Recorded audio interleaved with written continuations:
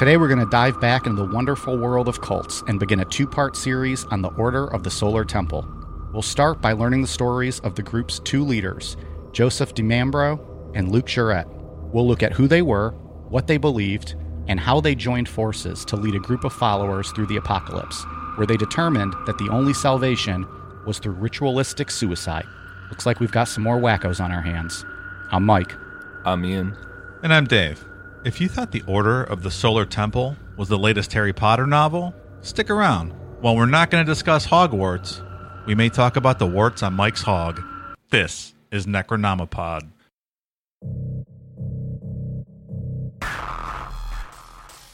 I think the people who claim that DiMambro was a con man are right. I think that the people who claim that DiMambro was convinced about his spiritual message are right too. DiMambro was just a kind of complex personality, actually a kind of schizophrenic and disturbed personality. The terrible consequence of it is that he is a total loss of reality. And the dream world he elaborated was shared with several people who more and more entered into his delusions. So I don't know if you guys have ever noticed this or if I've ever told you guys, but when I text, I don't use both of my thumbs like most normal people do. For whatever reason, I can't use my left thumb to text. So I use my right thumb and my left index finger. So I'm like this. That's interesting. Yeah. Don't know why, but that's how I do it. So anyways, I recently cut the tip of my left index finger on a can of tuna and had to put a Band-Aid on it. Well, with the Band-Aid on, I can't use that finger to text, and it has literally turned my life upside down. God damn. Like, I don't even want to get out of bed in the morning to have to deal with this issue. Everything, because I have to use either my left thumb or my middle finger on my left hand to write these messages, takes me 20 minutes to shoot off a text. What if you train your left thumb? Is that a possibility? I've tried. I just can't get it down. I might have to. Maybe I'll just permanently, the Band-Aid's off now, but maybe I'll permanently keep the Band-Aid on and then just force myself to adapt. So anyways, that's what I got going on. I don't know what you guys got People going on. have quarantine issues. Mike's got a tuna can issue. It's a battle I fight every day. Sorry to hear that. Yeah, sliced right the tip. If I was a guitar player, that would have thrown my whole playing off. Yeah, I just acted like I was going to send a text, and I used both thumbs. I couldn't think for a second. Because it's so natural for everybody, but not me. I'm right thumb, left index finger to text. What about some sort of verbal dictation? Would you be open to switching to that? I do that sometimes. Yeah. If I have to write something or text something long, I'll use that, or, if driving or something. Yeah. Maybe that's the answer. It might be. Excuse me while I open up and take a swig of Stone Cold Steve Austin's Broken Skull IPA, available from El Segundo Brewing in California. Hell yeah. I am an unpaid spokesman. It looks you guys are delicious. allowed to talk if you want. I mean, this isn't just the Mike show. I was mesmerized looking at the can there. It is a sweet-ass can. Delicious. Well, you don't like IPA. No. It's a cool-looking can, though. It actually really is. Yeah, look those up. I got some Fosters tonight. You're going to be having a good time. I know. Those Fosters. Big pounders. Those Australians love to drink Fosters and have a party. Well, it's the only beer available in the whole country. Oh, I know. It's well documented. Sure. Yeah. Per Necronomipod, it's the only beer available in Australia. I think that's what Catherine Knight was all drunk on, or her boo was drunk on when she killed him. What was his name, Ian? John Price. John Price. John Price. Oh, Peach to it. Trivia. Maybe that'll be one night. I'll have trivia, you two against each other. We'll see. Winner gets to do the narrations moving forward. I don't want to do the narration. Ian's like, wait, you mean if Dave wins, he gets to do all the outlines? He can win. I'm all right. I'll tank that one. I'll pretend I'm you. I'm like, I don't know. Was I there for that show? Yeah. Some of those hints, man, are really hard. You get the best hints in all of game show history. Those trivia shows are your favorite thing I think we do. That's fun. Available on Patreon, patreon.com/Necronomipod. I think we've done two of them now, right? You're 0-4. Yeah. Although I scored a lot of points last time. Well, I don't know if a lot. Some. 3. That's big. That's literally triple what I got last time. That's a good point.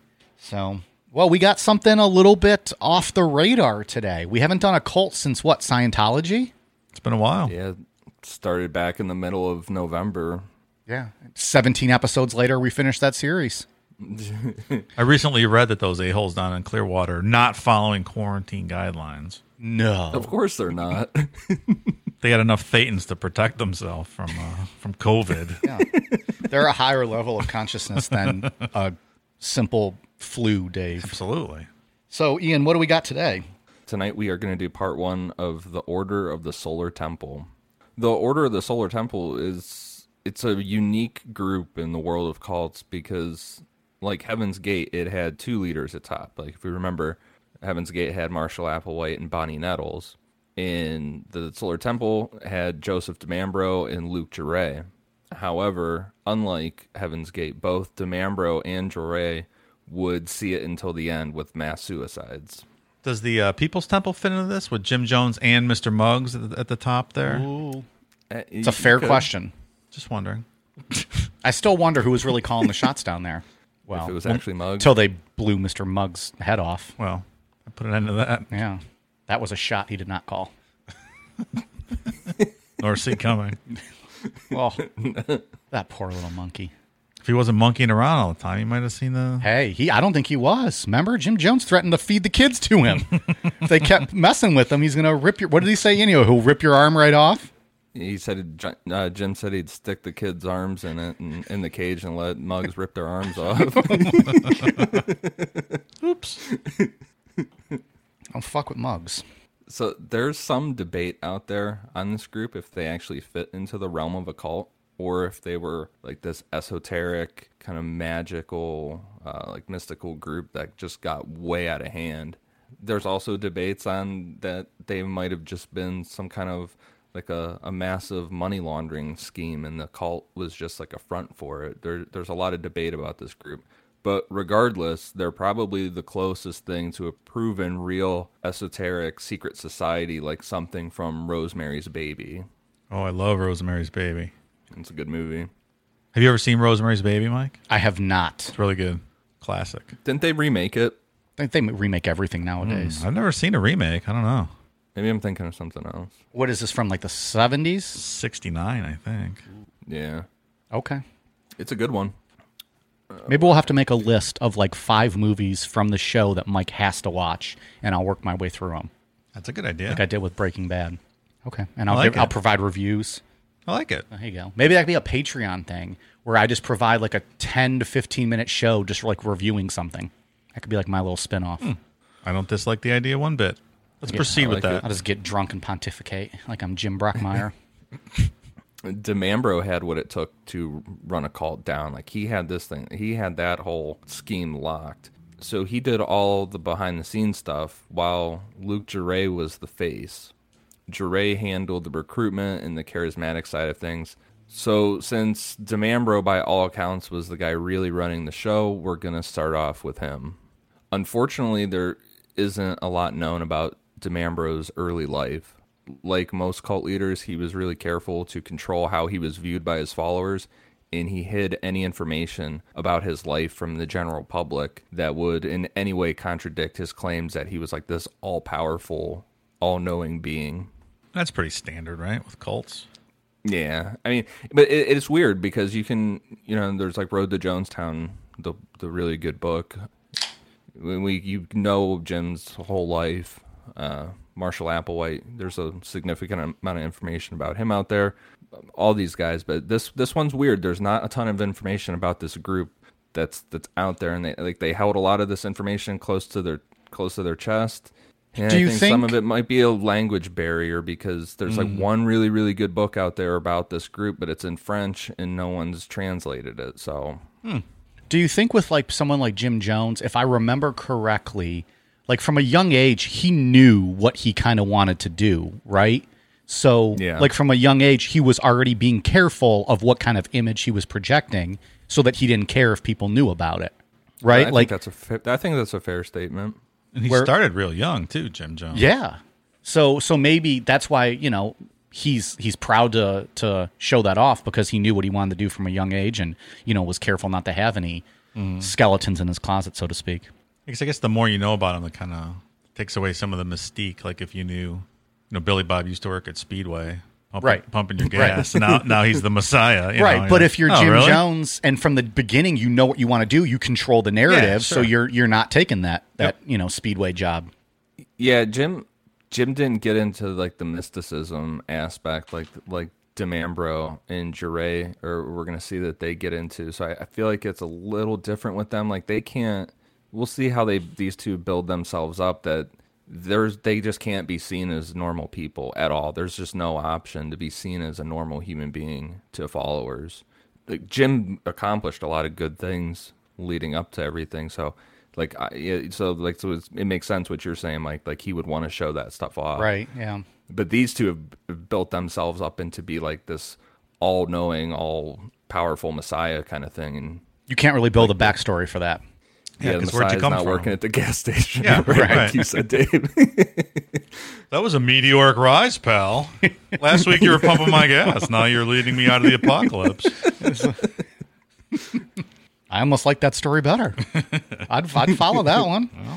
What we do know is that DeMambro was born on August 19th, 1924 in Pont-Saint-Esprit, France, that he was a jeweler by trade, and he had a son named Ellie and a daughter named Emanuela, both of whom he claimed did not have a human mother. They were born similarly like the Virgin Mary giving birth to Jesus, like this kind of miracle birth. Well, but they still had to come out of someone. Where did the egg fertilize? Like, Yeah. Just I the have universe. questions. I have Don't questions, Joe. question it. I have questions, Joey. the egg's got to come from somewhere. Okay. They hatch it like a chicken and just kind of. Hey, maybe so. That was Mike's pickup line in college. How do you like your eggs? Scrambled, poached, or fertilized? He's not lying. It worked one time. For the record, I'm an omelet guy, too. If we're going to talk eggs. Give me an omelet. I like the sunny side up or whatever. Yeah, the, like runny eggs. Oh yeah, Sunny me too. side. Those are delicious. I like eggs any which way. Poached or sunny side? That's mine. You don't do scrambled at all? Yeah, if I'm want to do something real quick and easy, I prefer sunny side or. That was my poached. other name in college. Quick and Quick easy. and easy. Quick and easy, Mike. Yeah, I like eggs. Man, I love fucking eggs. Omelets are my favorite, though. You stuff everything you can in those. I like omelets. Anyways, A little more work. didn't think we'd be talking about eggs tonight, but DeMambro started out as a follower of a new religious movement himself. From 1956 through the 1960s, he followed the Rosicrucian order. Rosicrucianism is a worldwide brotherhood that claims to uniquely possess the secret teachings of Christian Rosenkreuz. Uniquely. Yeah, it's very unique. Sure it is. Christian Rosenkreuz was allegedly born in 1378 and lived for 106 years. According to Rosicrucianism, Christian traveled through North Africa and the Middle East in search of secret wisdom. Unfortunately, we don't know exactly what this whole secret wisdom is that he allegedly found and then taught to others, because that group keeps the information very close to their vest. Well, it wouldn't be a secret if we knew, would it? Yeah, it's a very secretive organization. not worthy of knowing that. It's easy to tell people that there's secret stuff. And like, oh, I'm sorry, I can't tell you. It's a secret. I would, By definition, asshole. I would like to know the secret to this guy living to be 106. Sure. Especially Back in in the in 1300s.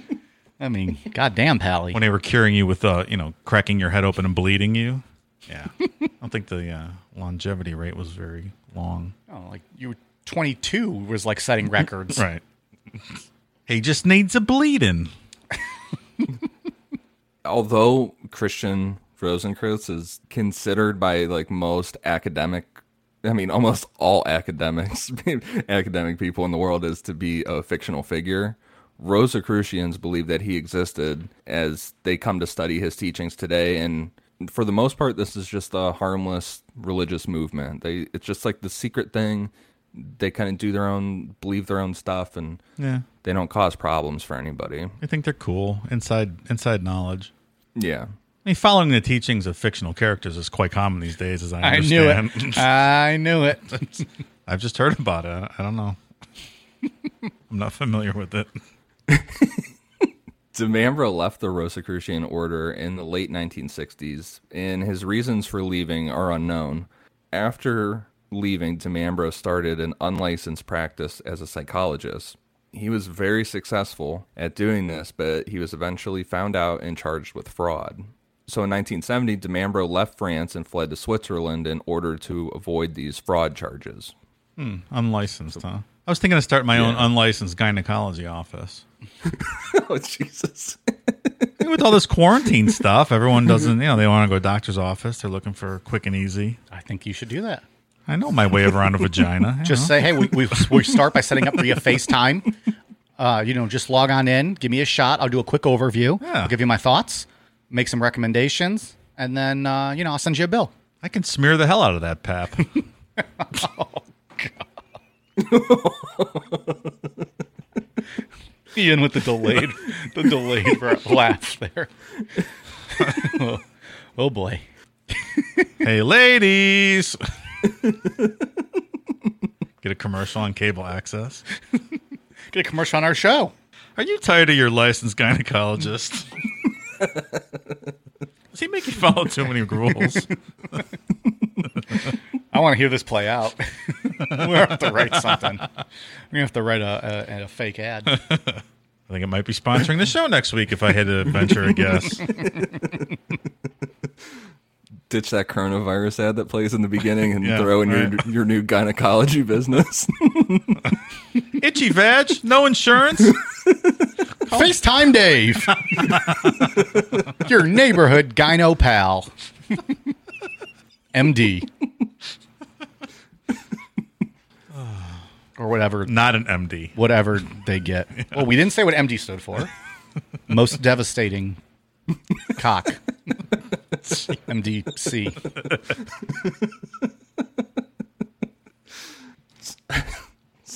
We are off the rails early tonight. Oh, yeah. DiMambro joined another religious movement in the 70s after taking off from the fraud charges. And this was established by a guy named Jacques Breyer. According to Jacques, he established the movement after he discovered an 18th century document in Paris which supposedly stated that lost Templar Knights relics were found in his family estate. Oh, it's convenient, right? This is like National Treasure 3. Where do you find such a document? I enjoy those movies, by the way. I love them. Yeah. Well, the first one. The first one was wasn't better. that great. First one was much better. Yeah. You're like, look at this document I found. It's amazing. And it's buried in my own yard. What are the odds? So getting into the Templar Knights just a bit, they were an elite order of knights in the Crusades, distinguished by red crosses on their uniforms. They originated around 1118 when a group of 8 knights gathered to protect pilgrims on their journey to Israel. They were legitimized by King Baldwin II of Jerusalem, who allowed them to set up their headquarters on a location sacred to Christians and Jews for being the original site of the Temple of King Solomon. Despite the fact that Breyer was never able to provide proof of the existence of these lost relics, he managed to gain a following of a good number of people, and DiMambro became one of his most devout followers. DiMambro believed Breyer when he said that the destruction of mankind was near and that only through Breyer's teachings could people survive.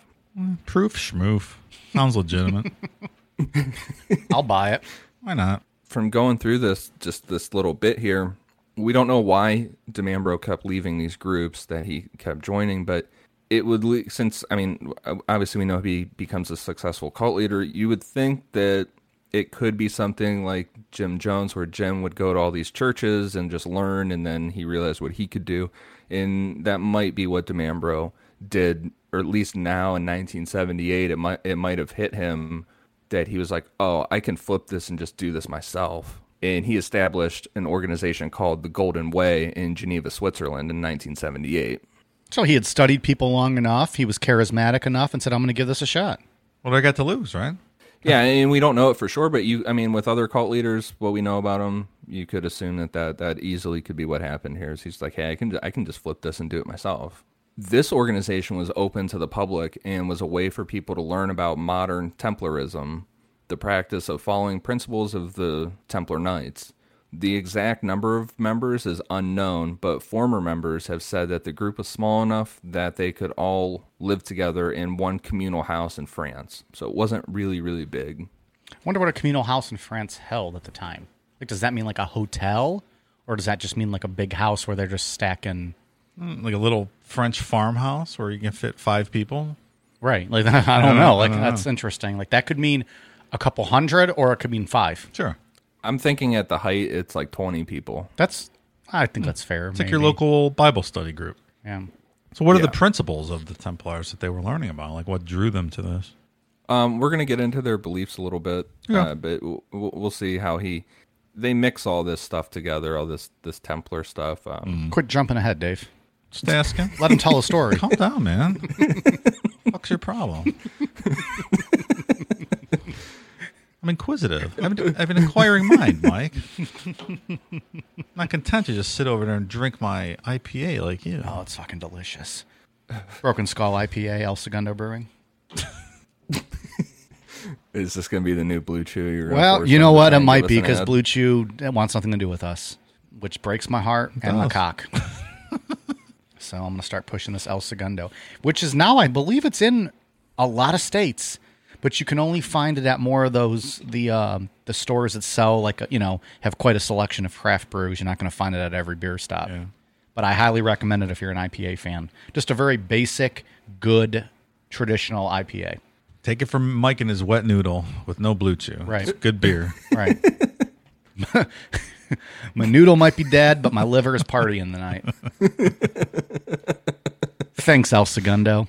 DeMambro led his members through esoteric ceremonies where he would dress up in a glittery gold cape and setting up images of red crosses to symbolize the Templars, and conjured mystical images of the Ascended Masters. And we'll get into the Ascended Masters and all this, but these mystical images were actually just holograms, like just a projection that were ran by one of his followers, Tony Dutoit. So These people thought they were the masters coming into the room. This guy has a projector in the back of the room. Yeah, but geniuses. We'll get into the holograms or the projections, the holograms, the lasers, all that shit in a little bit here. But it started way back when the Golden Way was going. Big fan of that. Tony Dutoit. Big fan of that name, by the way, Tony Dutoit. Dutoit? I like that. Dutoit. I'm a big fan. Is it hard to make holograms? Can you buy hologram machines? Like if I wanted to project a holographic Jesus on my front lawn at night, like that would be amazing. Could I do that? I don't know how that works, man. Like up on a big cross for Easter? Oh, boy. That would be fantastic. Oh, boy. Until people walk by and Dave has it flipped upside down. Despite DeMambro's ability to lead a small group of followers, he wasn't able to attract the large numbers that you would need to really successfully run a cult. It wasn't until he met Luc Jouret that he was able to become truly a really effective cult leader. Luc Jouret was the co-founder of the Order of the Solar Temple, was born in Belgian Congo, Africa on October 18th, 1947. During his college years, he joined the Walloon Communist Youth, which is also tied to neo-Nazis, and this resulted in the police placing him under surveillance. He graduated with a medical degree in 1974. 2 years after graduation in 1976, he joined the Belgian army and became a paratrooper. Following his time in the army, he began a formal study of homeopathy and qualified as a homeopathic practitioner in France. And once he got this, he traveled all over the place, studying various forms of alternative and spiritual healing. So he's like Ernest Angley. Yeah. He can heal. It's a pseudoscience, nonsense. Yeah, this is like... So the other guy's a fake psychologist, and this guy's a pseudoscience. Yeah. So why can't you be a fake gynecologist, Dave? Oh, I can. I can do it. I can, and I will. Ask Steve Jobs about homeopathy when he got pancreatic cancer and that clean eating that did not end up saving him. Is that what he did? All kinds of stuff like that. Yeah, then he if I don't know if this is a meme or not, but didn't he believe that avocados had an important thing in curing cancer? Yeah, that sounds right. Something like that. And he waited like 9 months to get the tumor removed, and surprise, it didn't work. Yeah, spoiler alert, Just a smart avocados guy, don't cure too. cancer. Yeah. Ian, did you say avocados? Yeah, avocados. Isn't it avocados? Not if you're Judging from me on Ian's how I say hometown, it. it's not. It's avocado. He's Not with over that here pit- saying avocado. Now with that Pittsburgh accent, it's not avocado. All right. I've never heard him like say words differently like that before. That was the first time, at least that I've caught it. Oh, he does all the time. Does he? Oh, yeah. What else? I love how Dave notices and judges us on this shit, but doesn't bring it up. I just noticed, though. avocado. What else? Next time he does it, bring it up. He's got a lot of Pittsburgh pronunciations. You just got to listen to it. What's a proven fact? Pittsburgh sucks. I like Pittsburgh. All right. I actually do like Pittsburgh. It's a fun town. I don't like their rapey quarterback, but Or their shitty football team. All right. did you guys see that? We can't even go down that road. We can't even go down that road. Did you guys see that Tom Brady's management company trademarked the term Tampa Bay? Oh, boy. I fucking love it. I want a shirt, Tampa Bay. Jeez. What a douche. That is ridiculous. Stop it. The greatest of all time. Puke. I can't wait till Tampa Bay wins the Super Bowl. Oh, that's going to be a party. Or excuse me, when Tampa Bay wins the Super Bowl. I'm a big Tampa Bay Buccaneers fan Oh, now. my God. Any hoodles. Ian's ignoring our football talk. He wants no part of this. No, I'm trying not to continue it because I had some hot takes on Tampa Bay, but I'm not even doing it. I'm not turning this into a sports podcast. So as far as him traveling around and studying this holistic homeopathy kind of stuff, it's known that he visited the Philippines in 1977. And he later stated that he had visited China, Peru, and India. At the beginning of the 1980s, he settled in Annonay, France, not far from the Swiss border, and began to practice homeopathy there. Jaret would give lectures regarding homeopathy and his holistic ideas. By 1983, DiMambro's Golden Way organization had been in operation for 5 years and wasn't growing nor near the rate that he had hoped. Jaret's lectures attracted large numbers of people, and this caught DiMambro's attention, so he invited Jaret to come speak at the Golden Way, because this is, at this time too, this is kind of what Jaret would do, is he wasn't building his own organization, he was just going to all these little movements, these groups like the Golden Way, and would just do lectures for them. So it's just like you pay him, he comes, hypes you up, gets you an audience, and then goes about his way. Yeah, pretty much. That's not a bad gig. So he wasn't at this time looking to start his own kind of organization or cult. He's just making a buck off of these other places. Helping other people prey off individuals. Yeah, right. Is there why was DiMambro's like failing with the Golden Way? Was there any word about like why it wasn't catching on? What was he doing? What were their beliefs? He's just not charismatic. DiMambro didn't have that kind of awe. That Jim Jones quality of captivating where people. Yeah, where people talk to Jim and it was like you're talking to a very important person right now, and he made you feel important, and DiMambro just didn't have that. So he's more of a back office guy with the ideas. He needs a front man. Right. Exactly. It almost sounds like these two would make a good team. Yeah. Yes, it does. Is it true that the original name was the Golden Shower Way, and he kind of shortened that up after he hired a PR firm, and he's like, it's not really a great name. Maybe that's why people weren't showing up. I don't want to get fucking pissed on. What's this guy talking about? The two of them, the first time Jaret came to speak, the two of them just connected immediately because of their similar views on science and spirituality. Because Rosicrucianism, from the little that we know about it, brings in a lot of science. It's pseudoscience still, but they bring in scientific stuff. The Templarism stuff brings in science. Not real science, but still brings in science. And so these two just clicked. Like ancient aliens type science. Sure, we could say I'm generalizing, but the kind of science people that are on Ancient Aliens. You threw Ian for a loop with that one. Also in that same year, DiMambro introduced Jaret to a guy named Julian Origas, who is the leader of the Renovated Order of the Temple, which was another Templar organization. Because there's a lot of these Templar things kicking off at this time. I had no idea there were so many Templar organizations. Yeah, seriously. Yeah, it's pretty crazy. We should start one. I'm down. Why not? Fake gyno exams and whatever else we can come up with. Julian was a neo-Nazi himself. So him and Jaret clicked immediately because Jaret had spent a lot of time in the Walloon Communist Youth and was used to hanging out with neo-Nazis. Love neo-Nazis. They're so nice. They're the best people. Love their stuff. They're just terrific. We're kidding, Ian. It's okay. don't get so flustered. Shortly after Jure joined the renovated Order of the Temple, Julian passed away. Or was he murdered? I don't know. Okay. I think he just passed away, All right, but sure. we could add that juicy detail. I feel like that was like your Michael Scott murder mystery. There's been a murder. You never know. Jure saw this as an opportunity to take control of the organization, so he kind of started this campaign to take it over. Kind of like how Jim tried to pull off taking over Mother Divine's organization out in Philly. Oh, that's right. Yeah. Yeah. Like she's like, no. Yeah, get the fuck out of here. And that's pretty much what Julian's daughter, Catherine, told Jure. And there was a number of members that were on her side, and they resisted and forced Jure to leave the renovated order.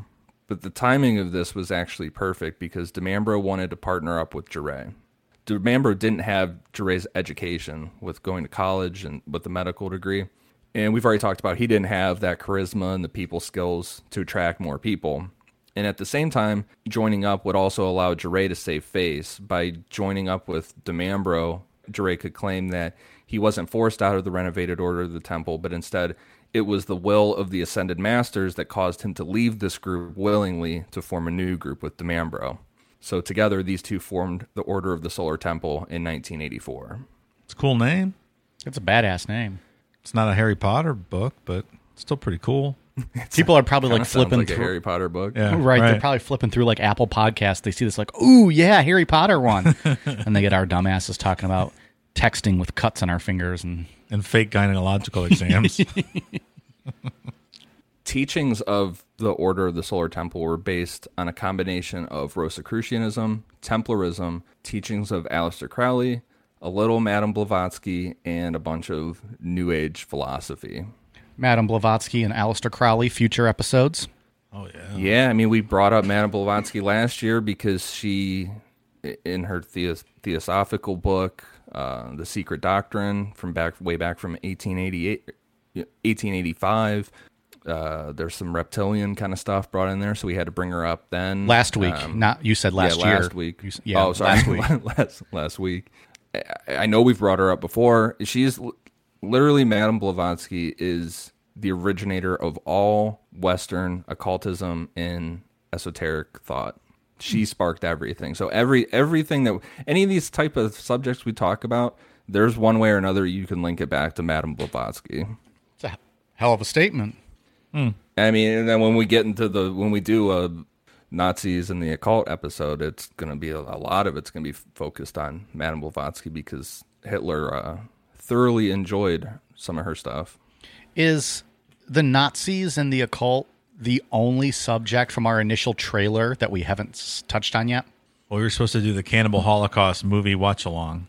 I talked about that in the trailer. So those are the two. Are those the only two things that we haven't touched on from the initial trailer? I think so. I guess we're out of ideas. Show's going to end soon, probably. Retirement. Yeah. Ooh. It's been a hell of a 14 months, 15 months.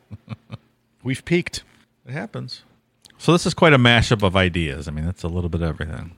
Yeah, it really is. And what we're going to get in here into now with the theosophical aspect, because they really focused on that. Like they used the Templar stuff with the crosses and a lot of the New Age stuff, but they really, really focused on Madame Blavatsky and the theosophical stuff. So that's kind of what we're going to get into now.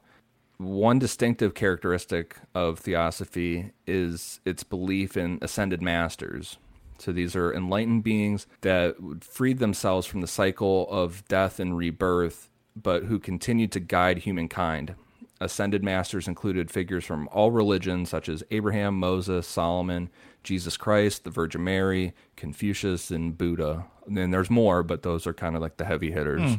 What about Muhammad? Maybe. What about Zeus? Sure. I mean, the pro wrestler? Hulk Hogan put an end to him in 1989, Dave. In the movie No Holds Barred. These ascended masters were featured prominently in the Order of the Solar Temple, and Theosophy also lent them another important concept, which was the importance of the star of Sirius. Now, according to Theosophy and Madame Blavatsky, Sirius was where all human consciousness originated, and the star's main function in the universe was to transmit energy to all the minds of humans to create their sense of self. So, what exactly is the origin of this idea or the scientific proof associated with it? Madame Blavatsky just wrote whatever she wanted back in the 1800s. Oh, okay. It just went Sure. from there. Sounds good. You interpret dude, how you want, Dave, but she wrote what she wrote. She came up with the lost continent of Lemuria, Atlantis, everything, all this shit, almost every single subject that we're ever going to talk about as far as paranormal or whatever along these lines, it can all go back to Madame Blavatsky in some way or another. Son of a bitch. And that book is super thick and super fucking boring. It was one book. Yeah, it's The Secret Doctrine back from So 1885. You've read it, Ian? I've tried to read some of it. It's very fucking boring. What's the longest book you have ever read, both of you? Finished. I read an 835-page book on the Nazis and the occult. That's the longest I've ever read. And we still haven't done that subject yet. Jesus. Poor guy spent 800 some pages. I have no idea. I'm trying to think Mine, back. I don't remember the exact. It was, I think, 925 was mine. What was it? It was The Life and Times of Robert F. Kennedy. Okay. It was the book itself with like the notes in the back was well over 1,000, but the actual book itself, the meat of it that you read was like 920 something. Took me 6 months to read because I'd put it down and come back to it and put it down. Sure. You know, I seem to recall that Where Eagles Dare, the war novel, the World War II novel, was a very long 400 or 500 page. I really don't remember. That's the only thing that comes to mind. Although there's a new Stand adaptation coming out, and I've never read The Stand, and I always wanted to read that, and that's a 1,000-page book, I believe. So I think Stand? Stephen King, The Stand. Oh, okay. So I think I'm going to go back and read that before the new show comes out. so you're gonna do 1,000 pages before the show. Yeah. So there it is. So there you go. See, Dave had to one up us and pick 1,000-page one. Quarantine His aspiration. answer wasn't even I've read it. It's I'm going to, so I win this debate. Well, I was going to throw out, I read the Bible back to front to cover many, many times. Well, who hasn't? Okay, sidebar over. Between 1984 and 1990, the Solar Temple served as an umbrella organization for three groups: the Agata Club, the Arcadia Club, and the International Knighthood Organization. Between them, these groups had over 350 members. The Agata Club went into further depth on the group's philosophy with the goal of achieving a higher state of consciousness. Are these guys still in France at this point, or are they in Switzerland? Where are they located at? They are in Switzerland, like right on the border. Okay. Very few people were invited to be a part of this group. The Arcadia Club was reserved for a small number of Agata members who were deemed worthy of receiving more esoteric information that would allow them to move towards a higher level of consciousness. Above the Arcadia group was the International Knighthood Organization, and these members were invited from the Arcadia Club and participated in their own initiation ceremonies. Everybody got a different color cape when you advanced through the system. Oh, that's I cool. believe you started out with a white cape, then you got a red cape, and then when you got to the International Knighthood Organization, you got a black cape. Sounds like karate. Kind of, yeah. Yeah. And of course, it costs a lot of money to advance through these systems. No, which we're come gonna- on. I don't believe that. Which we're going to talk about that in a bit. This is horse shit. And at this point, the Solar Temple was not a destructive cult. And followers of the temple were never separated from the rest of the world. The general public was permitted to attend lectures by Jure, who taught the principles of the cult. And they openly talked about this stuff. Members openly associated with other people from society. Right up until the mass suicide, members had access to the mainstream media and were aware of all the criticisms that outsiders had about their organization. Which is generally not the case, right? They kind of shut them No, off. and- I mean, and most of the that's- time, most cults shut them off to outside access, right? Yeah. I think we've discussed that with pretty much all of them, I thought. Well, and that's a thing. That's what when we were kind of getting into the beginning of the episode, I said that it's kind of debated on if there's some people that don't really consider them a cult because they don't really fit a ton of the criteria for it. But then there's somewhere along the line that it flips into couple murders and a bunch of suicides. Oh, spoiler alert. No happy ending, right? Well, with me, there's always a happy ending. Hey, girl, hey. So kind of like the end-all be-all on cults is a guy named Dr. Robert J. Lifton. And he came up, he wrote a book about cults. And when he's talking about destructive cults, he set 8 characteristics that would define a destructive cult. Can you read these like David Letterman's top 10? Number 10. You don't end up living. Number 9. You drank the Kool-Aid. Number 8. A monkey decides when you're going to get fucked. I know it was Flavor Aid. I said Kool-Aid. Ian, don't kill me. Damn. Come on, you're better than that.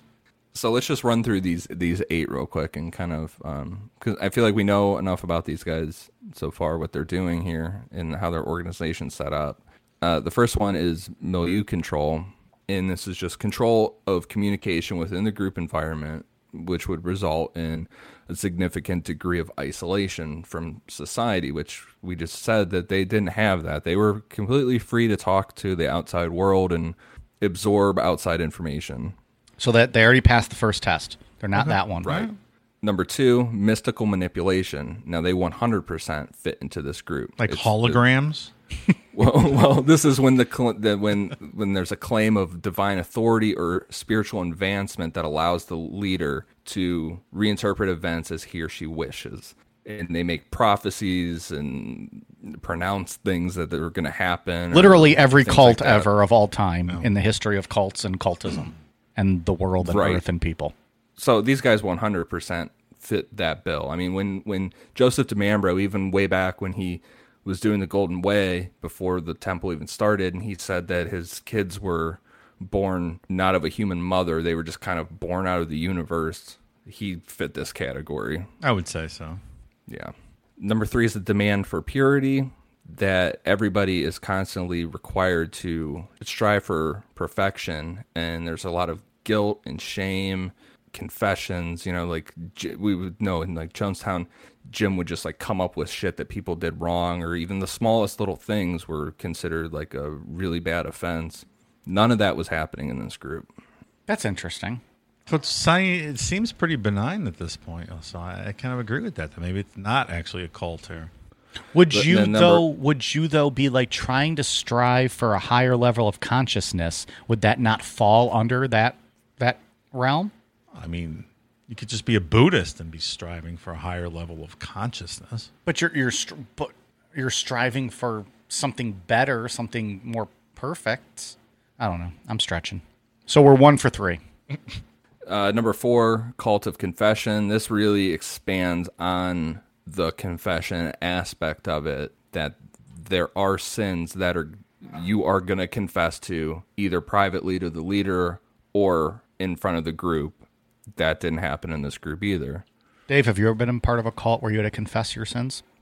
Now that you mention it, yes, I have. Moving on.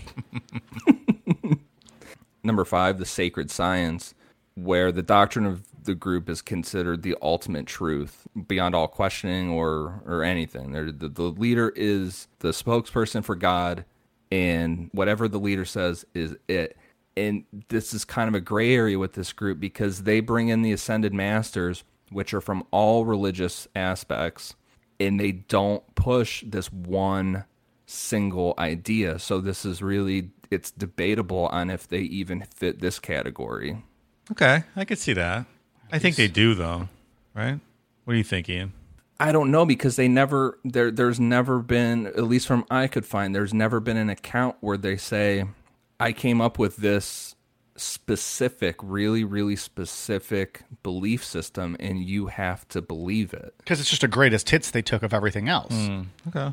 It's a lot of Madame Blavatsky stuff that's why I'm saying, like, I almost lean towards that this group is this esoteric.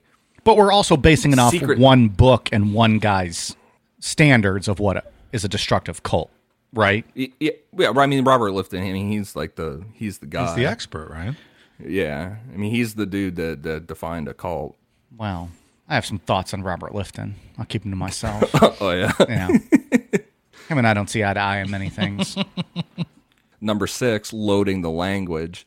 This is when the group develops jargon in many ways that's just unique to itself, and it's not understandable to outsiders. These guys specifically fit this category because they took from Madame Blavatsky, Aleister Crowley, all these people, and made it confusing as fuck, and that nobody would understand what the fuck they were talking about unless you were part of that group and part of those specific 3 groups underneath the temple. So they fit this 100%. So it kind of prevents outsiders from what? Infiltration?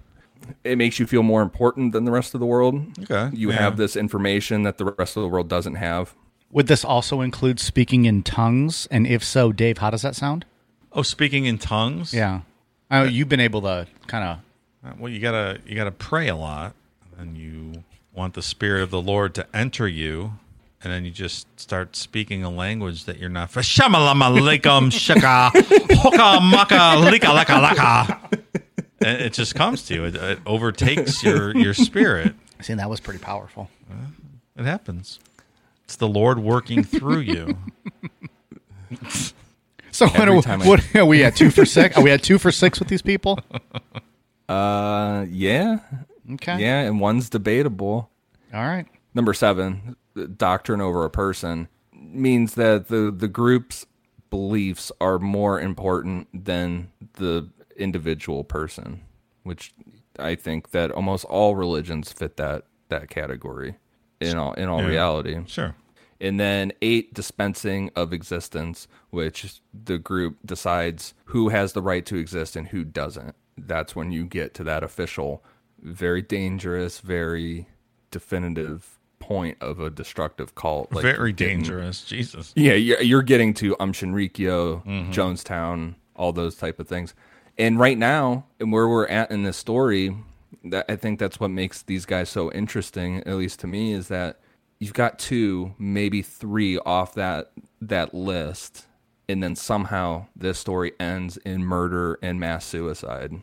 So at this point in the story, you shouldn't expect that. Absolutely not. What they really had going for them in the realm of cults, like every cult we've talked about, was money, and specifically Dimambro's spiritual claims. He claimed to his followers that he was simultaneously a reincarnation of a 14th century Templar knight, one of the Egyptian pharaohs, one of Jesus' 12 disciples, and the Roman soldier who pierced Jesus on the cross. So he was all of those things at one time. That's a hell of a fucking resume. Yeah, right. Jesus. It certainly is. Nice work. So where did their money come from? You had to pay to go up the ladder. Very Scientology-ish. Mm-hmm. Well, and here's the thing about this group too. This group was not for the every average day person like us. This group was made up of extremely wealthy people. I mean, one of their top people was a guy from Switzerland who was the owner of one of the top watch companies there. I mean, this guy was making watches that sold for, like, his highest end watches were $1 million a watch. No kidding. I mean, this guy was a multi-millionaire. That's what I'm saying. Like, these guys are like the closest thing to a real world esoteric secret society of wealthy people that are doing this weird shit behind the scenes kind of thing. Mm-hmm. Dimambro, he would also play it fast and loose with followers too, because with these spiritual claims about how he could, saying that he was a reincarnation of multiple people himself, he would go up to members and be like, you know what, I had this vision, this spiritual awakening. You're Moses now. You are the reincarnation of Moses. Like, he would tell it to a follower. And then, like, the next day he would go in and be like, you know what, I was wrong. This guy's Moses. You're whoever. Like, I don't know, any other fucking huge... I want to be Zechariah. Who's yeah, that? sure. Just, I don't know. Some guy? Yeah. He's there, though. I want to be him. It's like a bunch of role-playing. Yeah. I want to be... You know what? Let's bring back Leviticus. Big fan of Leviticus. Love this work. I want him. I have all of his albums. Genesis, Exodus, Leviticus, Numbers, Deuteronomy. And I forget the song. I know the New Testament. That creepy ass song you had to sing. I remember the So the New Testament one? Matthew, Mark, Luke, and John. Acts and Romans and Corinthians. Galatians, Ephesians, Philippians, Colossians, Thessalonians, Timothy, Titus, Philemon, Hebrew, James, Peter, John, Jude, and Revelation. God damn. Clap. Is that every book of the New Testament? Clap. I believe that's the New Testament. I didn't have my clap sound loaded up, or I would have played it. I believe if you had your Bible out, it might have lined That's up. amazing. I might have mispronounced some of those names, but whatever. It's been 30 years since I learned that Biblical song. scholar. Well, I've been called that. That was my nickname in college. But that was just a straight up shoot. They called me, no, that's Mike. He's a biblical scholar. He respects you. Maybe not in the morning, but right now. Yeah. He respects you and your vagina.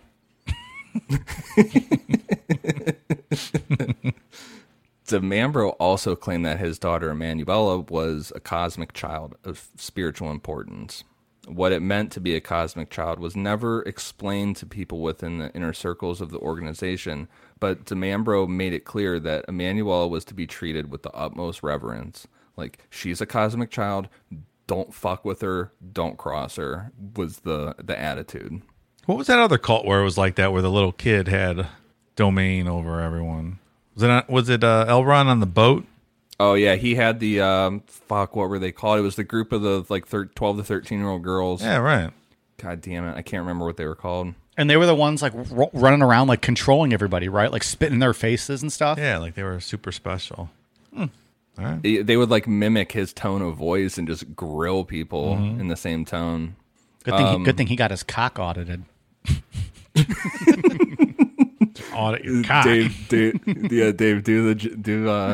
John Travolta saying that? No, it was the New York kids yelling at his window.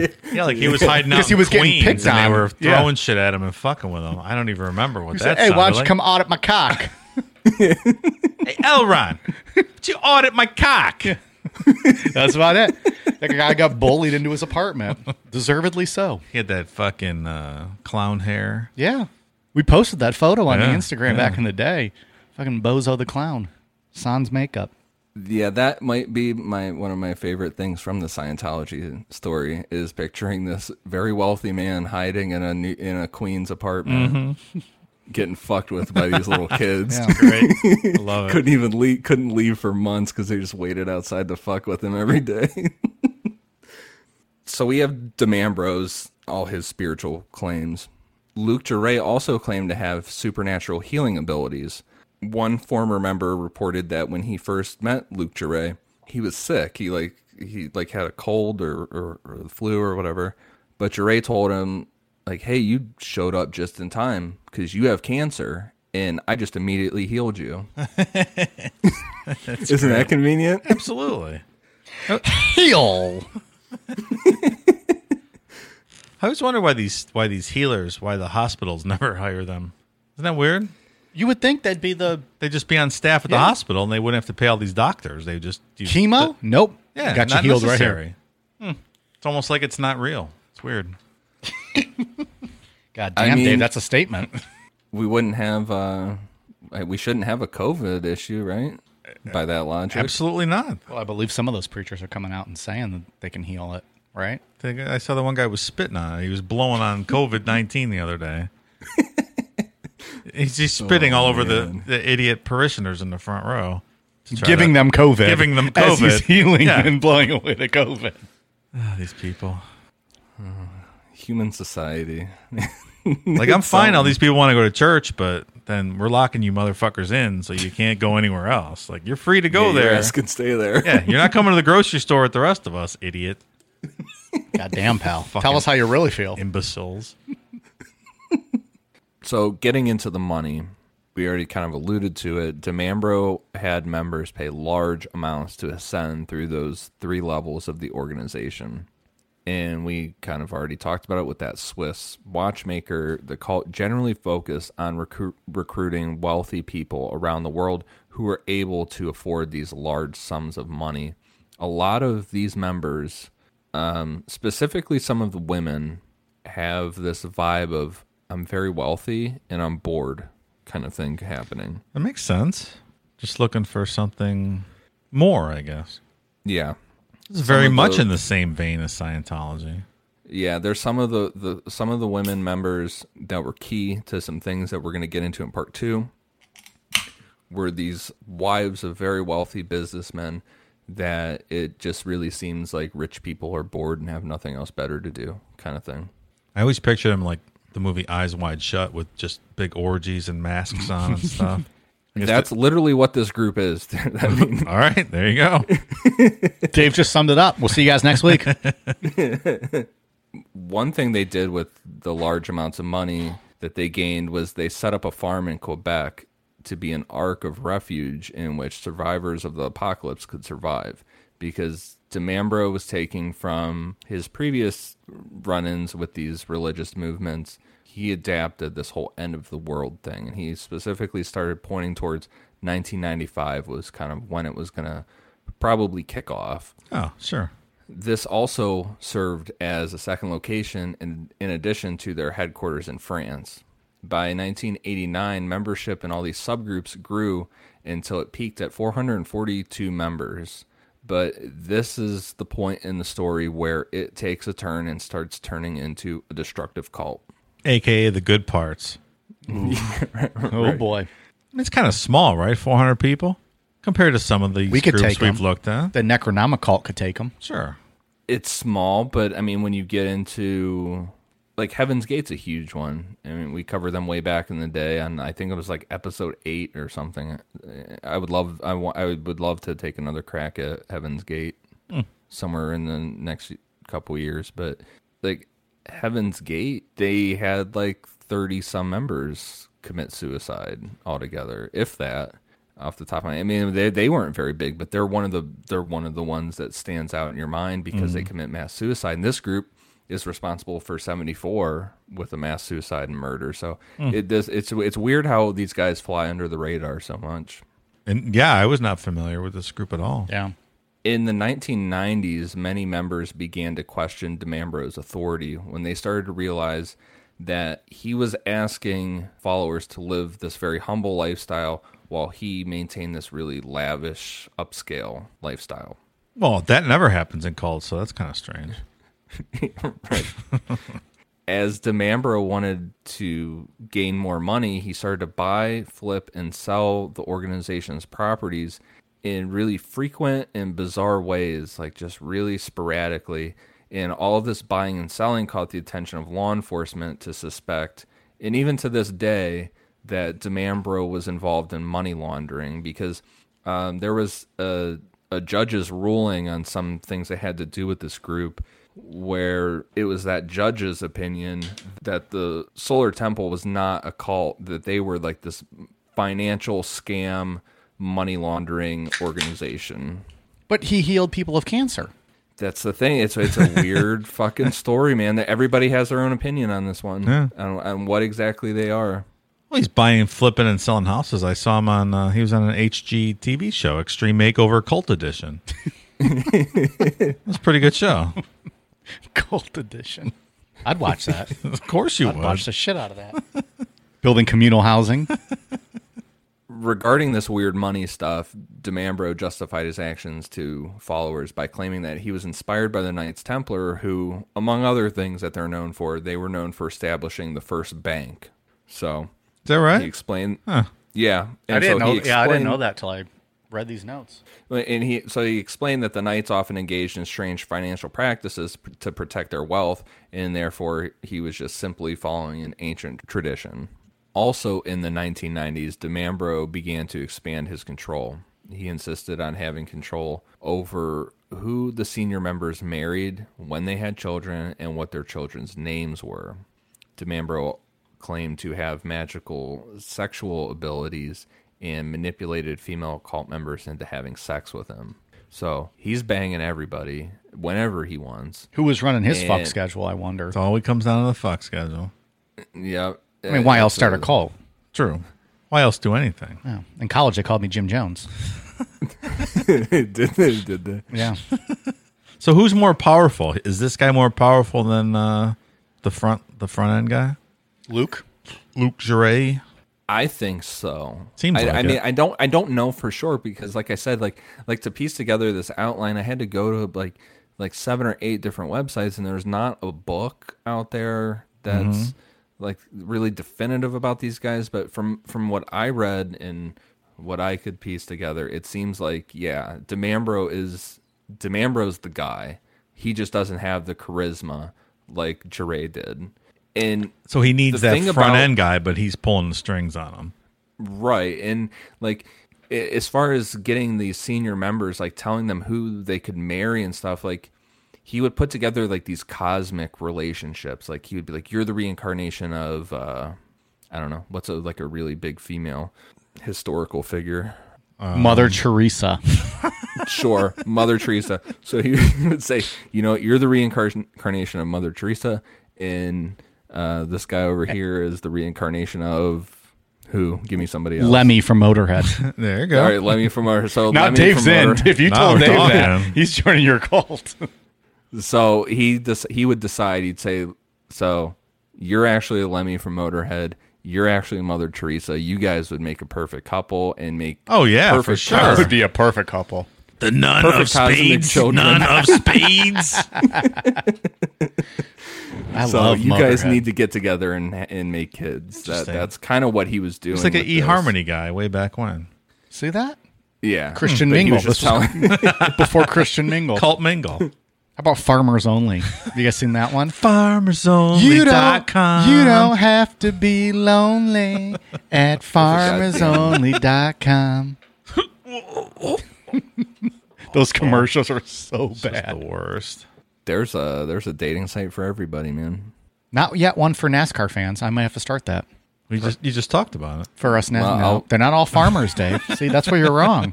Don't put us in that hole. That's what she said. In 1991, many of the French members decided to abandon their possessions and move to the Solar Temple's second location in Canada. This mass relocation led to an investigation by the president of the Association for the Defense of Family and Individuals. What's that? Like a child family welfare organization? Yeah, it seems like they just encompass kind of all that, like potential cult things, Okay. children stuff, all kind of any kind of family issues. In that same year, the president of the ADFI wrote a letter to InfoCult, which is an organization known for providing support for people and their families who have fallen victims to cults. In this letter, he expressed concerns that the Order of the Solar Temple was using brainwashing to manipulate its members. So what do you think makes religion brainwashing different from cult brainwashing? It's a fine line, right? I feel like I keep saying, but it's a fine line with this group because religion, like the Catholic Church, you're able to go out into the world and you hold a job, you interact with other members of society that don't believe what you believe. Maybe that's just it. Things The like amount of that. control over your actual personal private life. But they still didn't have it. Even at this moment, these guys still No, didn't fully I'm not have that. I'm not answering between the Solar Temple and church. I'm saying in general between a cult and religion. A cult wants more control over all aspects of your life, whereas religion wants to be a part of all aspects but not have control over it. I think that's what he's saying. This cult doesn't really fit that mold. Well, they want complete control at this point. Like in my opinion, when you start saying you as the individual are a reincarnation of certain individuals like Jesus Christ and all that kind of stuff, then you're definitely hitting cult territory. Yeah. But these guys, even doing that, they're still walking a fine line between actually being a cult and being this esoteric society that's still kind of fitting the Up to- guidelines of a standard religion. Up to this point, yes. I agree. But so today, well, this episode comes out. It's Easter Sunday. There's a lot of kooky churches around the country that are saying, you're protected from COVID-19, so we're going to have church services. Why don't you come on in and get in a room with a bunch of people and they can pass all their germs to you? I would submit to you that's exactly the same kind of brainwashing. You're taking your life in your hand, listening to your pastor Yeah. because he's telling you should come to church when clearly you should not. You should be at home. Yeah. I mean, it's such a I mean, you're brainwashed. it's such a it's weird with cults. It's such a fine line that religion and cults walk, and then there's certain points where it takes this huge. Some are more drastic than others, I guess. Like, you know. So there's different degrees, just like everything. Sure. Yeah, I mean, like, these guys are really walking that fine line where they're just kind of like tiptoeing over it every once in a while. And then you have things like Scientology that are, you know, they step way over the line. In 1993, Luc Jouret and 2 Solar Temple members were arrested in Canada for attempting to illegally purchase 3 silenced firearms. Jouret's arrest was closely followed by the mainstream media, which brought the entire organization under the microscope. In purchasing illegal firearms was evidence that the Solar Temple was not only involved in money laundering, but they were also involved in arms dealing. So now you're getting back into the realm of, what is this exactly? Well, it's starting to sound like a front for a criminal enterprise. Yeah, exactly. Right. If you will. These guys are dabbling in a mixture of a lot of different things. They're dabbling in a little bit of Scientology, a little bit of Shinrikyo with the gun stuff. Yeah, it's a composite of all these different people. Yeah. And at the same time, somehow they're still walking a line where they could still arguably be considered just a new age religious movement. Can I also say that my advice would have been, instead of trying to buy silencers, to just put dildos on the end of your guns like Robert Pickton did. Problem solved. That's it. Man, supposedly he found that out. Dildo silencers. It's the new, it's what you got to do. Sweeping the country. With criminal charges brought against their leaders, members began to be rejected by the surrounding community. I mean, this was big news at this point. And when this happened, Luc Jouret was not allowed to go out and lecture anymore. I mean, there were lots of places around Europe that banned him outright. They're like, yeah, you fucking idiot. You're running like this criminal thing where you're buying illegal guns and money laundering. Like, sure. You're not speaking about your holistic ideas anymore. So they had a lot of scrutiny against them from just, you know, everyday society. And it was starting to crumble, because now it's like, well, if we don't have Luc Jouret doing it, then DiMambro's not going to fill that role, because he can't talk to fucking people. I mean, he's not a people person. So it's starting to crumble at this point. And for many, the pressure was too much, and they left the Solar Temple in increasing numbers. And soon they dropped to over 400 members, down to approximately 100 members. It's an incredible shrinking cult. What's going to happen to these guys? Members were also starting to be bothered by how DiMambro and Jouret were starting to argue with one another on who was actually in control of the cult. It became less organized, and it made it less appealing to even the most loyal members. And that's where Tony Dutoit and his wife's... I'm sorry. No, you're right. And his wife Suzanne come back into the story. That's not as fun. Suzanne Dutoit. No, Dutoit? I want Tony Dutoit. Dutoit? I've also I want Pierre Dutoit. Dutoit? Pierre Dutoit. I've actually seen her name as Nikki Dutoit as well, but Suzanne seemed to be Suzanne was the name I saw the most, so that's the one I went with, but sure. it could possibly be Nikki Dutoit. Nikki Dutoit? I'm not sure. I like that better, but Dutoit. That's a great name. I love it. Mike Dutoit. I'll change my name. It's not bad. Now. Change my name right now to Dutoit. We talked about Tony back in the beginning of the episode. Tony Dutoit was the guy. The hologram guy. Yeah. Right. Yeah. He was responsible for the light shows, the lasers, all that shit. So with these laser ceremonies and stuff, or these ceremonies with the lasers and the holograms, this was huge for them, because it would be presented extremely ritualistic. Everybody is wearing their robes, their capes. There's Templar crosses everywhere. There's all this stuff, and then these like laser shows would go off, and these projections or holograms of like Jesus and all these different figures and all this stuff. But the other thing that they were doing on top of that, because you could say you'd be like, oh well, that's really stupid. Like, how the fuck's anybody falling for that? They would use hallucinogens in these ceremonies, so it would just trip people out big time. And I mean, you would fully believe that you're having this spiritual experience. And Tony Dutoit was running these, and he was in on the secret. Yeah, the hallucinogens work, or they're helpful with the sort of thing I would expect. Yeah, you slip me some acid, throw on a laser show with Jesus being projected. Yeah, right. There's something. Yeah, I'm believing what you're putting down at that point. Oh boy. So when Dutoit left the cult, this was a huge blow to them. I mean, that, like I said, this was a secret between DiMambro, Jouret, and Dutoit. And now to keep that shit going, I mean, that was a huge part of their ceremonies with all this stuff. And to keep that going, DiMambro was going to have to let somebody else in on the secret to keep these things going. Shortly after Tony Dutoit left, on September 30th, 1994, DiMambro declared that Tony Dutoit, his wife, and his wife Suzanne were enemies of the church, and that their newborn son, Christopher Emmanuel, was the Antichrist. Well, hail Satan. Jesus. All right. I'm on Christopher Emmanuel's side then. Well, according to DiMambro, this was simply because Emmanuel was named similar to DiMambro's daughter's name, Emanuela. DiMambro said that this similarity indicated that the two children were tied to one another as rivals, and he was furious that the Dutoits didn't consult him when naming their baby, and even more furious that they chose that specific name. Well, it's a little copycatish, I guess. Starting to think this DiMambro's guy is a little petty. DiMambro further insisted that since Emanuela, his daughter, was the cosmic child, that meant that Emmanuel had to be the Antichrist.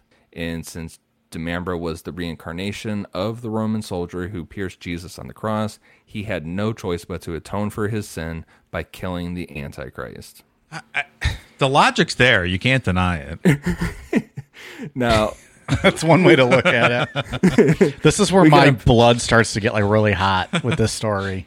This is where Mike gets fired up. You can unpack this a couple different ways with this. I'm interested to hear what you have to say here, Ian. On face value, you could say to Tony Dutoit, you knew goddamn well how much that name meant as a cosmic child's name. Name your fucking kid something else other than Emmanuel. Why piss off this guy after you already left and fuel this shit by naming the kid Emmanuel? Sure. Okay. That's an argument. There's also the argument that DiMambro fully believed this line of logic here too, that what I just read is real to him. We don't know. Okay. It might be. Sure. No, that's a thought. What I think is more possible in this scenario is that he lost his guy that was running the light shows in the projection shows while everybody's dropping acid. He wasn't going to let this guy get away with spilling the secret on everything. So he had to convince people that there was a reason that the Dutoits had to die. Yeah, that this is just kind of a cover story, I guess. That's what I think. Yeah, that makes sense. This is all a reason. This is just explaining away a reason that the Dutoits had to go. I think I would agree with that as well. I'll buy that. I don't want to buy that, but that's what it is. He should have just named his dog Emmanuel, and I think that Joe DiMambro would have come up with any reason to explain away why the Dutoits had to die. I think. Yeah, that makes sense. No matter what, Yeah, he would have I'm come with up with you. a reason. Sure. I mean, the guy And- birthed the Antichrist. I mean, what are you going to do? Can't let him live. It's on him. I mean, It's not his fault. in October 1994, the Dutoits, along with their 3-month-old son, were invited to attend a dinner at a Solar Temple location in Morin Heights, Quebec. Now, they had these, we'll get into it on part 2, but they had like these multiple kind of these houses. I don't know. I don't think you would consider them hotels, but kind of like these bed and breakfast almost kind of things. And they were all paid for by that Swiss watchmaker that we talked about. They were invited there by a couple named the Genoids, and they had stayed friendly with them since they left the cult. The Dutoits had. Yes, the right. the Dutoits stayed friendly with the Genoids, and And that was common. Like we said before, they didn't cut off society, so it wasn't strange for the Dutois to hear from the Jinwad couple and be invited here. But instead, when they showed up, they were met with two high-ranking members, Joel Eggard and Dominique Belloton. When they walked into this house or this bed and breakfast, however you want to describe it, they walked into these two high-ranking members, and these two already had the knives out, and they were ready to go. Tony Dutois was stabbed in the back 50 times. His wife was stabbed 4 times in the throat, 8 times in the back, and 1 time in each breast. And then the baby Emmanuel was stabbed 6 times with a wooden stake, then wrapped in a bag, with this bag effectively marking the baby as the Antichrist and a traitor to the Solar Temple. Holy shit. That's what I'm saying. We just took it, like, it just takes this huge turn out of immediate nowhere. Escalation, yeah. Afterwards, Eggard and Belloton stole the Dutois car and drove to Montreal, where they hopped on a plane to Switzerland, and they left the Jinwads to clean it up. The Jinwads stuffed the Dutois in a closet towards the back of the house and then set off a firebomb, burning down the house, burning the bodies of the Dutois beyond recognition, and effectively burning themselves, killing themselves for the Solar Temple. And this would kick off a spree of murders and suicides that would go on for the next 3 years. So why did they burn themselves down in the house? You would assume that they were instructed by Dimambro to do it, and it was ritualistic. They had Solar Temple necklaces on that had an ST pendant that was just like melted straight into their chest, and it was how it was described is that it was on purpose. It was the way that the pendants were found, like melted into their chests, was on purpose that investigators would see it. Remember that line we discussed earlier? Yeah, we crossed that into cult. Yeah, a little bit. We've officially crossed into cult. And also, Mike, up. I'd like to point out, we'll go back to an earlier conversation that Ian says closet. That's one of the Pittsburgh Well, words. so does Eminem, right? Closet. I'm cleaning out my closet. CLAWSET. I said, I'm sorry, Mama. I never How do meant you to guys- hurt you. Closet. Closet. Closet. And you say closet. Wait, say it again? Closet. Closet. Closet. You say closet, we say closet. Like you say it like it's spelled CLAWSET. Closet. Yeah. And instead of closet, which I actually wouldn't have noticed that. He doesn't say it as noticeable. Well, I'm just pointing out. Yeah, I know, I appreciate I'm giving it. you the example you Now asked we're going to for start earlier. picking out everything Ian says. He's going to stop talking. Like, fuck you guys. You know what? The one Pittsburgh thing that I pride myself that I never got is saying wash, but the Pittsburgh way is saying warsh. Never got Warsh. that. Yeah, W-O-R. I'm Warsh. glad I didn't get that. Gotta go wash your That's clothes. Southern Ohio, too. My grandmother used to say Yeah. warsh. Wash. What about yins? Do War- you say yins?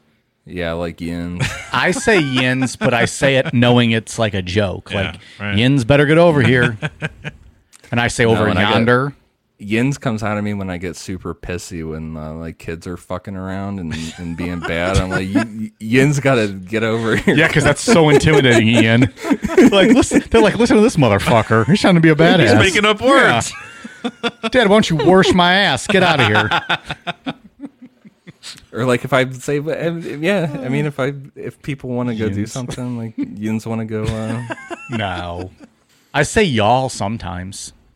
You're joking, though. Yeah, but text-wise, I like y'all. When my left index finger's working, of course. Of course. I'm currently disabled from text. I'm on the IR. There's been many of times when I have children that I'm angry with or frustrated with, and I say Yin's got to chill out or something along those lines. Yin's gotta chill out. They're like, the fuck did you just say? Dimambro, like we talked about earlier, that Dimambro initially taught his followers that an apocalypse was drawing near. Like we said, it was like 1995-ish was when it was going to go down, and they needed to be prepared to survive for the end of days. But this narrative wasn't working anymore. there wasn't enough to keep members committed to him. He was fighting with Jarre. They had the gun charges. There was this weird money laundering shit. And then there were a lot of people also getting sick of him saying stuff like, "Hey, you're Lemmy from Motorhead, and you're Mother Teresa. You guys I love that we made that a thing. You guys got to bang and make the cosmic child." Like, that's not. People are getting sick of it. For the record, 100% Dave would join a Lemmy Motorhead cult. I was a big Lemmy fan. Who isn't? He's fucking awesome. I would join a cult. Did you ever see Lemmy in concert? No, I did not. Awesome. I did not. That's good stuff. I'm trying to think, because he was at a few WrestleManias, because he did Triple H's theme song, and he was at a few WrestleManias, but none that I was at. Cool fucking dude, man. Yeah, I'd love. He did all Where'd you see him Triple at? H's songs. He did all of. Well, he didn't do the My Time one. That was the DX song, but he did King of Kings, But, like, and all the the- Game, all and the Game Evolution. ones. Yeah, all the badass ones. Yeah. Where'd you see him, Dave? I Small? believe at the Agora opening for Slayer, like back in the early 90s. That'd be sweet. Early 90s, late 80s, that'd early be 90s. fucking awesome. Oh, yeah. So at this point in the story, it's almost 1995, and like we said, this is when the world was destined to come to an end. So these guys always give these And- specific dates, and you have to end up amending. And they're Yeah. like, but wait, it's going to be 5 years later because I misread the tea leaves. Unless you're like old David Berg out at Children of God, I mean, he kept figuring out a way to push it back and push it back until he just kind of dissolved that whole idea. But these guys were not willing to push it back.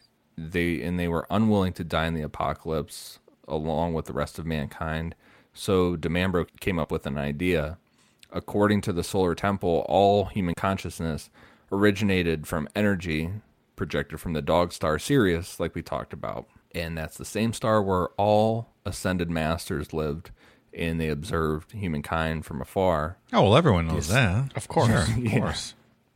The ascended masters, according to the Solar Temple, did not have bodies. Bodies were unnecessary when your true self existed on Sirius. So according to DeMambro, the only way to live on Sirius alongside the ascended masters was through ritualistic suicide. And that's where we will pick up on part 2. Oh, Hot damn for a teaser. interesting. It's a hell of a teaser, Ian. That might be your best one yet. It's pretty good. Pretty good. Who wore it better, killing yourself to ascend to Sirius, or putting your strapping your Nikes on at Heaven's Gate and trying to catch a ride on the Hail Bob Comet? Ooh. Which is better? I'm gonna confidently say the Order of the Solar Temple did it better. Well, I mean, what standards are we using here? We're gonna find out next week. Because I mean, I I'm want to just use saying those that- Nikes, and I want to do that the old Hail Bob. Purple Shroud. Yeah. Hail Bob. Yeah. But I don't know the full story. See. I mean, in So all maybe ask this fairness- question in 1 week, Dave. Yeah. Go ahead, Ian. Sorry. I mean, the Order of the Solar Temple based everything off Madame Blavatsky, which is pretty cool. Heaven's Gate bought the Nikes because they were on sale at a Payless, and then It's the best. they caught word of the Hail Bob thing off of Coast to Coast with Art Bell, Yeah, and then like, Art had it's to fucking awesome. apologize a That's shit right. ton That's afterwards. right. Like, yeah, Hail Bob. That's the ticket. Yeah. It also upsets me that Art Bell had to apologize. Like, come on. Yeah, he got grilled for that hard. Yeah. He's just doing a show. Yeah. It's not his fault. God damn. If people smoke themselves from listening to our show, that's your problem. It's not my problem, Yeah. right? I would tend to agree with that statement. Yeah. Just tell it like Art it is. shouldn't have had to apologize for that. Art was putting on an entertaining show. All right, Ian, you got any other thoughts on part 1 of the Solar Temple?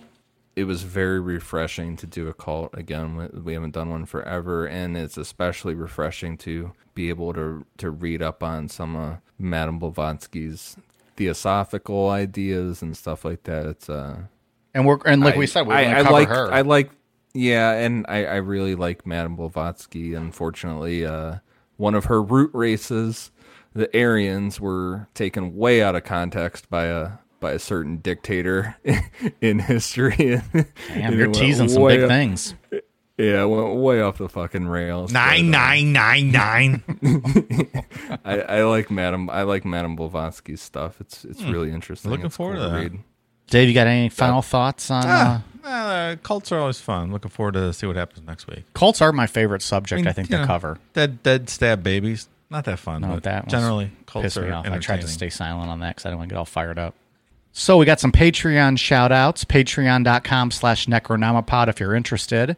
Thank you very much to Chris Basinger, Samantha Wharton, Cecily Gomez, Vince Case, Brandon Williams, Stephen Decker, G. Meadows, Alex Perez, Caitlin, Jason Davidson, Lindsay Dunn, Shannon and Ashley, Fortenberry, Justin Simmons, Madison Perry, Caleb McCaffrey, Mason Evans, Nextra Stordenaire, Jennifer Wadman, Emily Hale, Taylor Van Dortenston, Blythe Spears, Apeshit, Ashley Parrott, Charles Villy, Rindy, Aussie Sarah Ferg, and Jordan Richards. Thank you very much. We appreciate your guys' support. If you're interested in becoming a Patreon or a patron, we are at patreon.com/Necronomipod. Ian, what do you got for us? For iTunes, I have one for Steph Ridgway, J Clasby 96, SS Beam, and one for Freddy's Crew. Thank you guys for the reviews. It is very much appreciated. Helps us out a ton. Oh, yeah. Thank you. Dave on the socials. From Twitter, Adam Lash. From Instagram, L Fox. Taco loves Lola. Ooh, Taco loves Dave, too, and Dave loves tacos. Larissa Ariel Love and Cecily Gomez. Thanks, guys. Thank you very much. We are on the socials at Necronomipod, Twitter, Instagram, Facebook. Are we still doing YouTube? Are we still putting up there, even though people shit on us? It's going back. We had that hiccup for John Bonet. We still get some people. They're looking for part Comment. 4, yeah. You gotta expand your horizons. YouTube's a bullshit format. But And also, still it's on just there. where all like the shitty people leave comments. Like if you want to see negativity, go to YouTube And comments. sometimes paragraph after paragraph of comment. Good Lord. Oh man, you know what though? Every once in a while, I start reading them, and I'm like, yeah, I can't even read any more of this. But sometimes people have some good input. Every once in a while, there's some good ones on YouTube. But Well, so there we're at. We're at YouTube. aside from the like one or two people, someone recently commented on YouTube that had some good input. But other than that, it's a bullshit format, and you should probably listen to podcasts other places. I would imagine it would be easier to listen to other formats, yes. All right. Well, we hope you guys enjoyed part 1 of Solar Temple. We'll be back next week. All right, you guys ready for a cool down beer? Cheers.